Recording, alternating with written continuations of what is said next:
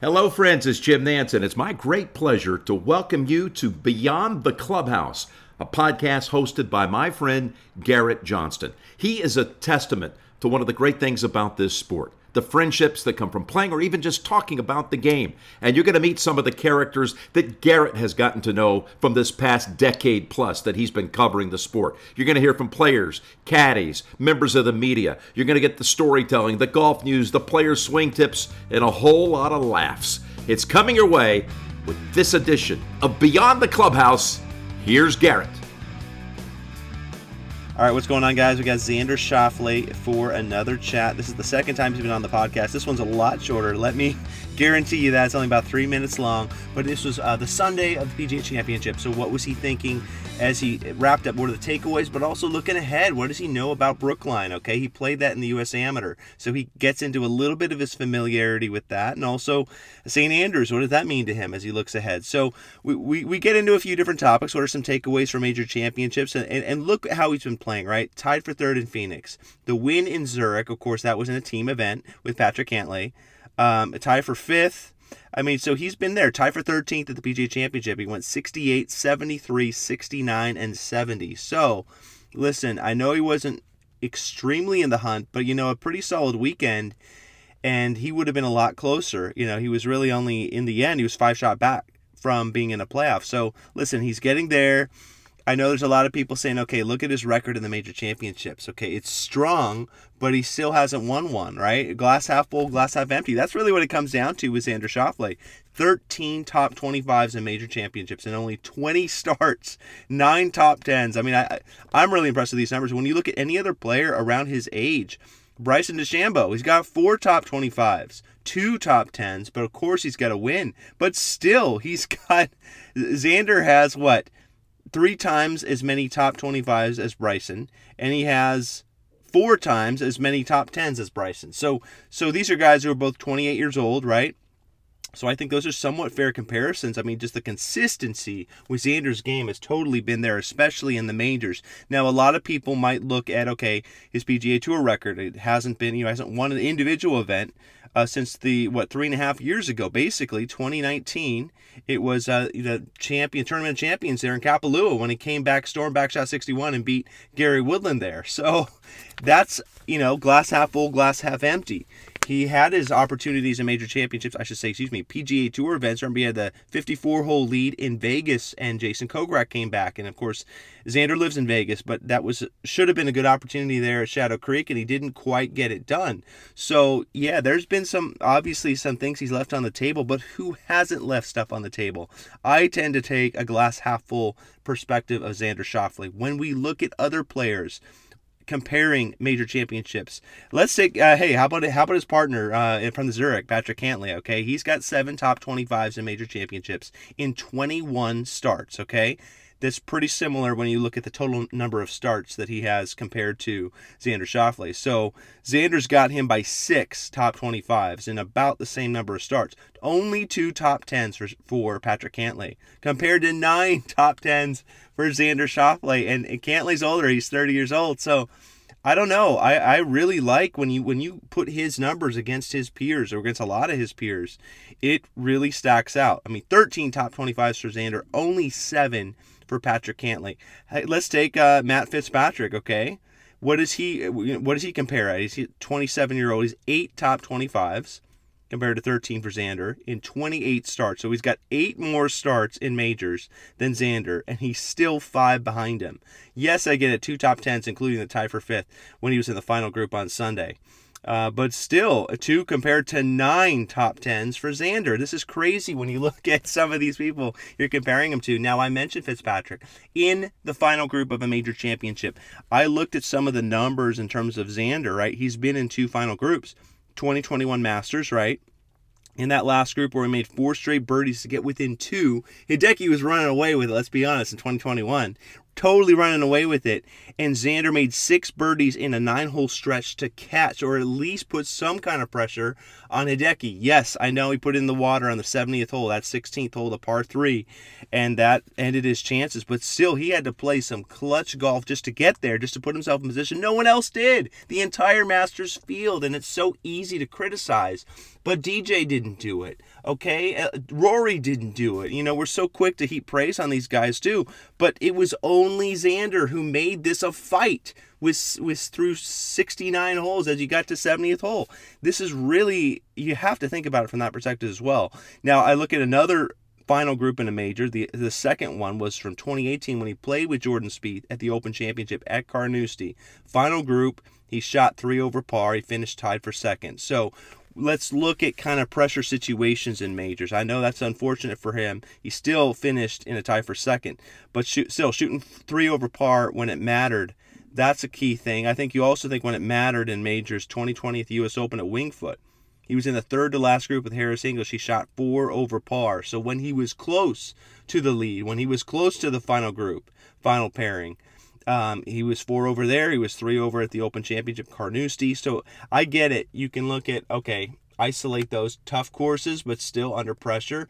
Didn't get it done. He ended up 5th at the 2020 U.S. Open there at Winged Foot. So interesting situations, right? There's a lot to choose from when you're looking at the overall perspective of Xander. So we're going to get to his soundbite here with me on the Sunday of the PGA just in a minute. I just want to wrap up here. 2019 Masters. He did, though, show some good play under pressure. He was third to last group in that threesome, and he was 4 under par on the day, finished tied for second place. So he did make a pretty good run, and I know that him and his caddy Austin Kaiser, who he went to school with in San Diego, they knew on 17, we got to make this putt. We got to get in this. And they heard some noises. They heard Tiger and that shot on 16. So there was some situational things going on and some pressure that they were dealing with. And you know what? They were there. There we go again, as I talk about being there in the Masters in 2021 through 69 holes. There they were through 70 holes on the 71st hole and just could not get it done. Heck, even Brooks Koepka couldn't get it done on the 71st and 72nd hole in those Masters. He missed 2 10-footers back-to-back that would have gotten him into a playoff, and he made just one of them, right? So we can't get overly critical of Xander in that situation. I know he put himself there. He gave himself a shot. So, what do we think? What is our takeaway from Xander as you look ahead? Totally balanced numbers, though. I'm looking at 19th in putting average, right? 20th in shots gained off the tee. 19th in approach shots, right? Shots gained approach. 9th in shots gained tee to green. 8th in shots gained total. 10th in greens in regulation. 9th in birdie average. Are you kidding me? These numbers are so good. And when you compare, like, I don't know. For example, we all think of Sergio, at least I do, as one of the great ball strikers in golf. And when you compare the numbers of Xander the last 4 years to Sergio, Xander, 4 years ago, 43rd in greens regulation. Sergio, 173rd. 3 years ago, Xander was 10th. Sergio, 60th. 2 years ago, Sergio was 11th. Xander was 33rd. I get it. And then last year, 10th. This year, Xander was 10th and Sergio 76th. So listen, I understand this is not apples to apples, but I just want to give you some kind of comparison to other players who are, I guess, viewed as, or at least historically been viewed as elite iron play golfers. So he's got iron play down. Driving is really good as well. His distance, he's in the top 30 as well.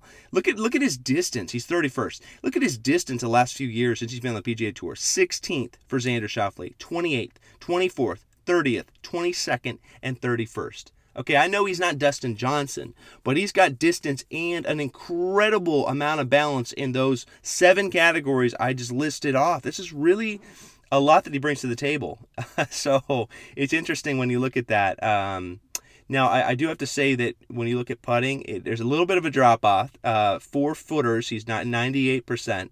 From 5 feet, 78%. This must be some kind of anomaly. I know for us, like what do we average from 4 feet and from 5 feet? But really a big drop off of 20%. And you see that with other tour players as well as you get into 5-footers. But still, I thought that kind of jumped out. When I asked him on the podcast for the first time back in August of 2020, coming off that PGA that Morikawa won, I said, how hungry are you to win a major championship? And Xander said, I'm very hungry, okay? I got to stick to the pillars of what got me here. I'm not going to change anything drastically, right? Colin winning a major makes me think, why can't I do it? He's a young guy. I'm a young guy too. We're in our 20s. We can do this. So you don't necessarily have to go out and pay your dues and have to wait till you're 30, wait till you're 35 to get it done, right? You go out and do it instead of talking about going out and do it. That's a big thing for Xander as well. He wants to show through his actions that he's got the game. He's shown it in major championships. He's a big game hunter. Can he get it done? Let's get to the sound here. This is Sunday of the PGA Championship, my one-on-one chat with Xander Schauffele. Again, it's only about 3 minutes, but here he is, Xander Schauffele on Beyond the Clubhouse. In general, what do you take away from kind of the fight back you had the last couple of days, and how do you assess the way you've been stepping up here in majors? Yeah, it's a big step forward, I guess, from my last major I played, which was at Augusta, and it was an okay week. I mean, I felt like I could probably, even par was probably the worst I could have shot today, all in all. So a little bummed out with that, but for the most part, yeah, starting to hit some really good golf shots throughout the day and throughout the tournament. So that's definitely something I'm looking forward to. And then as you look ahead in the next month and we get to the next major, what's kind of, what kind of mindset do you lean on as you look ahead to that? Just cleaning up what I'm doing. I mean, I feel it was, certain things were very difficult this week. I think pulling some putts, scrambling was difficult. I think I did a lot of the hard part really well, which was hitting a lot of fairways, and so that's kind of maybe where some of my frustration's coming from in terms of me scoring wasn't really as good as I'd like it. So a lot of the tough parts of the week were there for me, and didn't really finish it up on the back end. Do you know anything about Brookline coming up? I played there in the USAM. I don't remember much. I'm not sure if there's a redesign, but yeah, it's a monster golf course. It's going to be, I'm sure the USGA is having fun with it. I remember really thick rough. Not really an opportunity to run it up on the certain greens, so hitting fairways once again in major championships is seeming to be a big thing. Harder the better, typically for you? Yeah, I think so. I mean, this week was sort of it. Double digits isn't going to win. It doesn't look like, unless these boys make a lot of birdies coming in. So harder the better, typically. Right, and then not to get too far ahead, but St. Andrews, what's kind of your thought process with that one? And yeah, I mean, I'm just excited to go there. I've been on the venue once, just visiting the town after I think Carnoustie we stopped by. So really just excited to get on property and see sort of what that course looks like and how it plays. I've seen it on TV and I've watched the greats play it, so I'm excited to play it myself. Yeah. Then last thing, just when you practice, from a warm up, what's the biggest takeaways you want to have from a good warm up?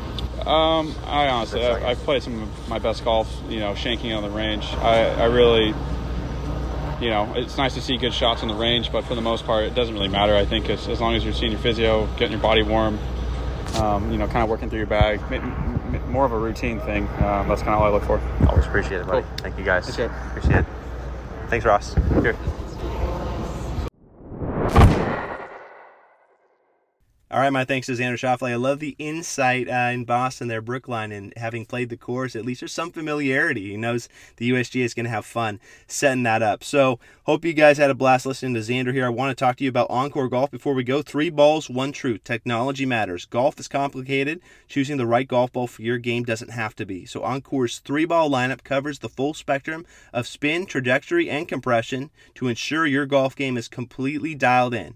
And with their direct-to-consumer model, they have a golf ball fit for any budget. EncoreGolf.com. Check them out. All right, hope this was informative for you. I know there's a lot that Xander brings to the table, a 28-year-old from San Diego, now living in Las Vegas. A lot when it comes to major championships, so we'll see how he does in these next 2. We'll catch up soon again, and on Beyond the Clubhouse here.